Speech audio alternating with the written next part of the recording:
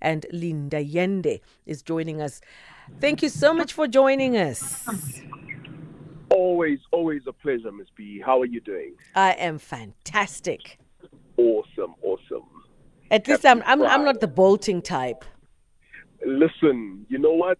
I'm actually, I'm sitting here as I'm listening to you talk, and I'm thinking, the reality is, there's actually nothing wrong with being the bolting type, and I'll tell you why I'm thinking this. And it's gonna sound very strange. It probably sounds even insensitive, even. But the reality is, you if you know in your heart of hearts that you wouldn't be able to be there for this person, if you know in your heart of hearts that you are unable to be that pillar of strength for this person, the fair thing is to walk away. Yeah. It's so hard to look after somebody with chronic needs and with a chronic situation. So I think if you sit there and do the introspection and you're totally honest with yourself and say, you know what, I don't think I'd be able to handle it. I think that's fair. And you know what, for you to say, yeah, I'm gonna bolt in that situation should not be held against you, in my opinion. Yeah. I just wonder. I'm standing. Oh, yeah, I am standing literally, and wondering, if anyone out there, what their opinion or their perspective would be. That Sure. you find out you have an ailing partner, and sometimes we walk around and we look nice and fit, only to discover maybe after 3 years that I've got a chronic disease or a chronic illness, or that the illness starts showing itself after settling into a relationship 3 years Sure. down the line, 4 years down the line. Then what next? Are you the type that has, ran, or are you the type that has stayed? It'll be interesting to hear. Or maybe you've been married for, your newlyweds, let's say what, 4 or 5 years? Yeah. And then you discover that your partner has a terminal illness, and it's literally a matter of time. But sometimes, when you say time, you can be told it's 3 months, 6 months, then it turns out to be 5 years. True. And you True. have to nurse that particular person. I just want to hear and find out what people out there or anyone out there, how, or maybe you've been in that situation and how you dealt with it. You've given your standpoint to say you do understand people that will bolt. You know what's interesting though? You've just added an additional element there because you've brought up marriage. See, all that I spoke about was more from the perspective of just people who are dating. You've And I'll just tell you met. why I'm making the distinction. Because when you take vows, there is that in sickness and in health bit that you say when you get married. And I'd like to believe that everybody who says that meaning it fully, and they say that with the intention that I will stick by you should you, be incapacitated somehow. But that's another story altogether. I mean, I don't think, once again, that it's on us to be imposing, but I am just saying I will judge a person who walks out of marriage. If they I find out. will, should they find out. That I look at sideways because I believe that when you took the vows, then that was one of those things that you said you will stick through. Okay. So I'm going to rewind just a little bit so that we go back to one particular, we zone into this conversation into one particular bubble. So we're So, talking about people that are just dating. So you've met this nice guy, you've met this nice girl, and you are in a relationship, but one of you, or you are the one who is terminally ill. How would you break the news? Or maybe you are the receiver of the news. You are being told, Actually, as a matter of fact, I may not be here in 4 years' time. Do you then decide, au revoir, it was nice knowing you, I've got to go? Or do you stick around and see where this relationship takes you? Let's just take a small break and we'll continue with the conversation when we come back. You are listening to The Chill Zone with Bertha Charuma. Good evening, Betha. Hi, hello, and the SAFM listeners.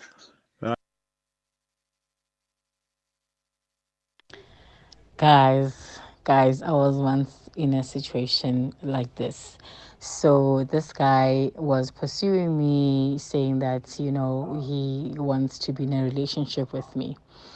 And like a few weeks after that, he was, it was a change of season, and he got flu, and soon after that, he asked me to accompany him to the clinic to get like flu medication. And when we got there, he discovered that he was HIV positive. And I'm there as well. He was not expecting that because he still wants to woo me. And he got really sick after that. And I found that, I can't leave like it's gonna look like I'm leaving because of this condition. And I I stayed. I don't know at what capacity, but I stayed, accompanying him to the clinics to go collect medication, and he was then admitted into hospital.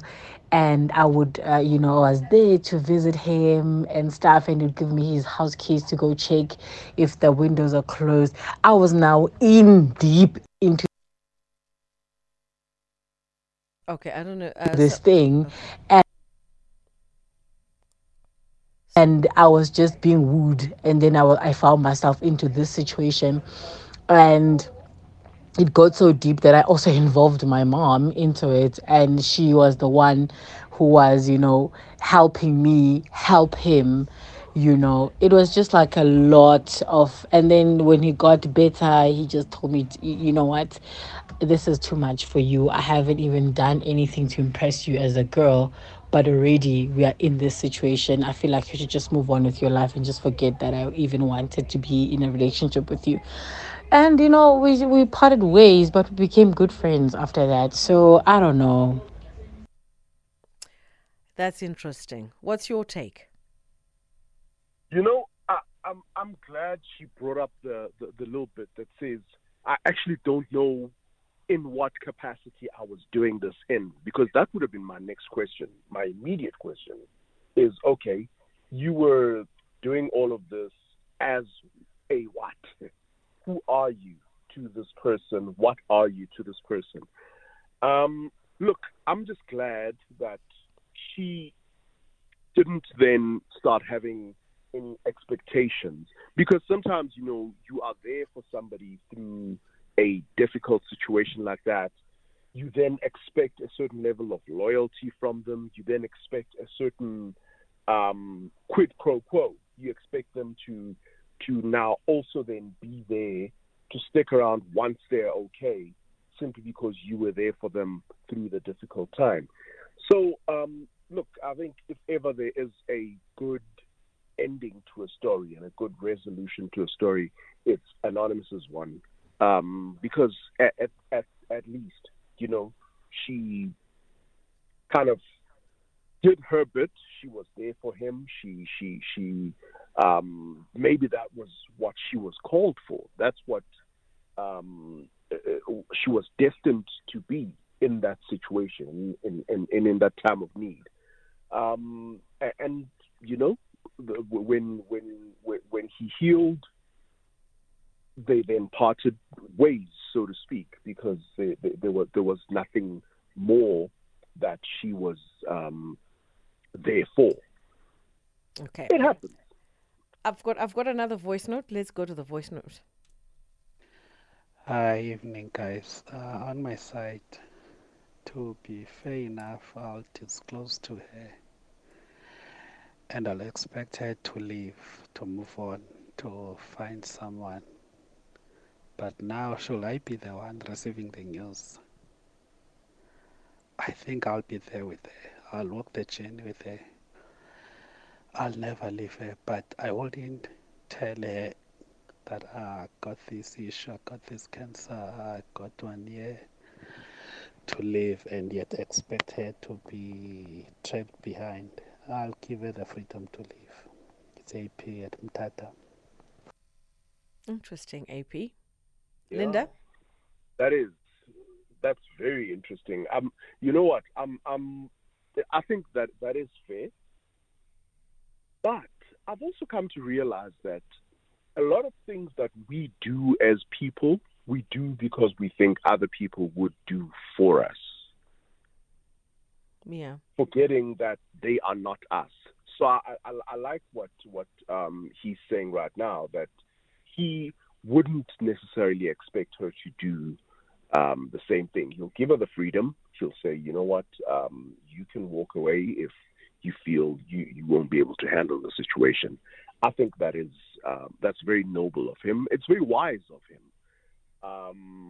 Too often we expect people to treat us the way we would treat them, and it can be a mistake because they're not us.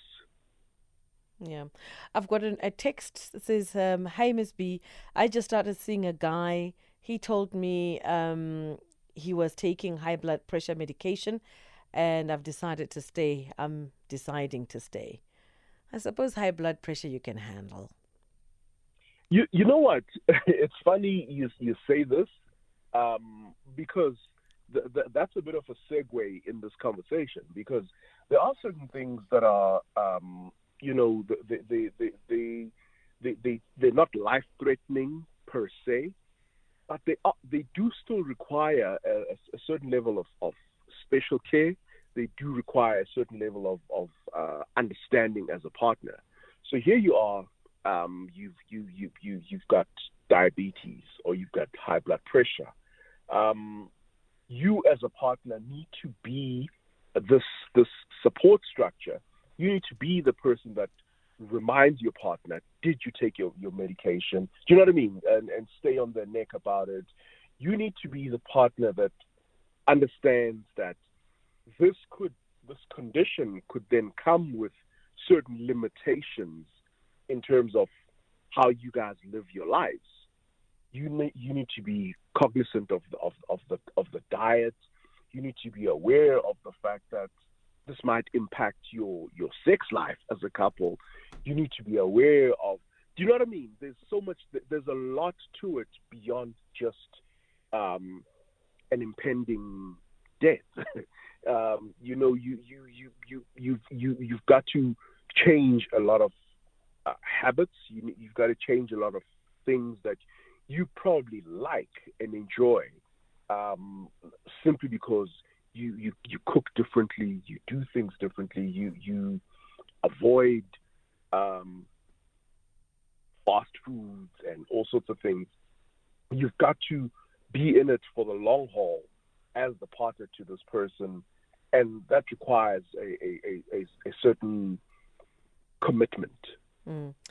I've got another voice note. Let's go to the voice note. Good evening to you, Betha. How are you? And good evening to your guest, Mafuta here.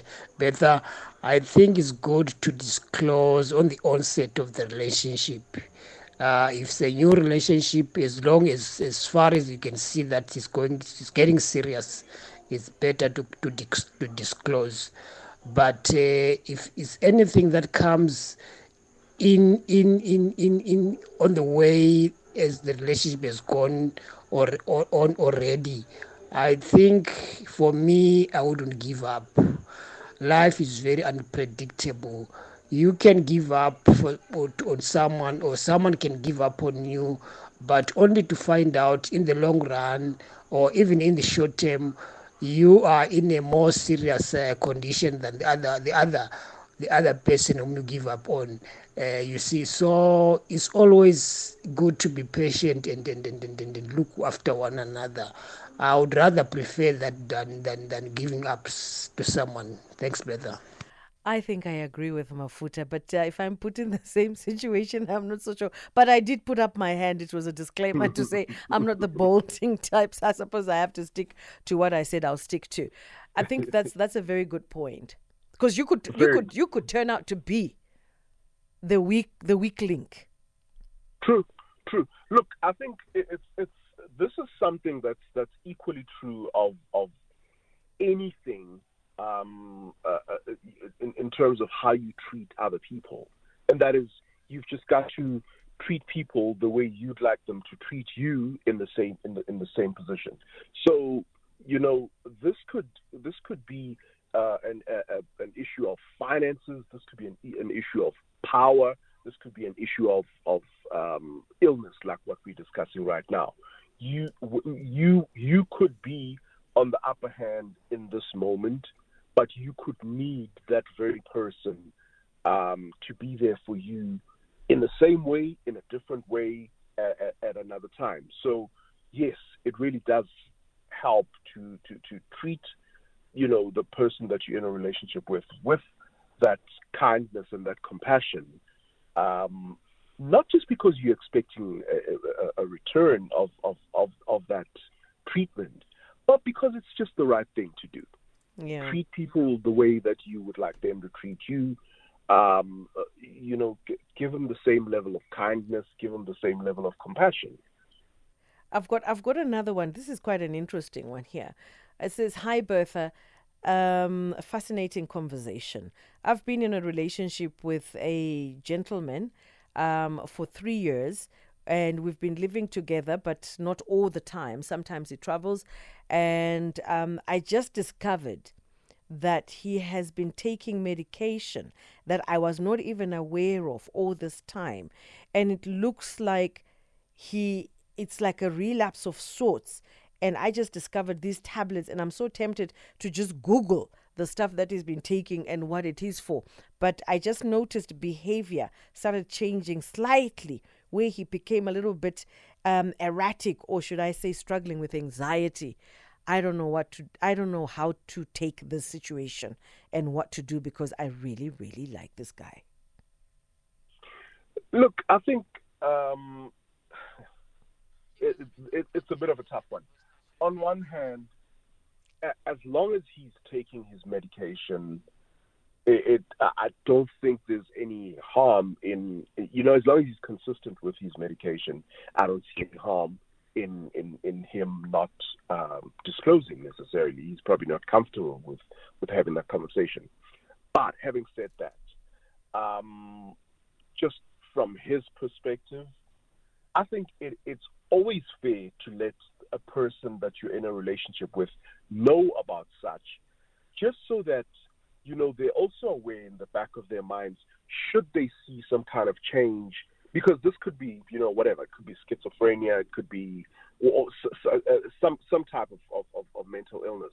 It's only fair that you let the person that you're in a relationship with know that you, one, have this condition, and two, that you're on medication for it. You are, actively treating it, just so that they understand,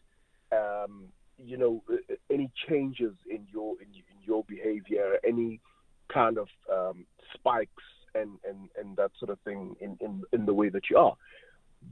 Because once they get that, they then become more supportive. They then become your support structure.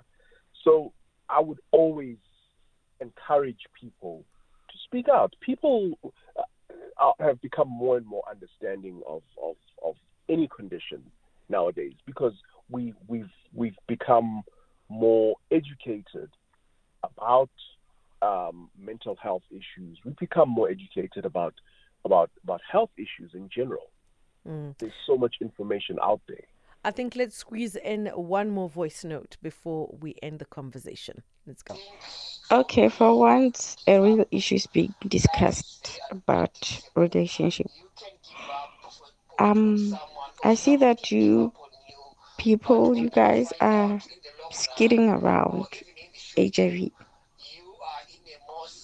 Yes, you're afraid of saying that people can't handle knowing the HIV status of somebody else.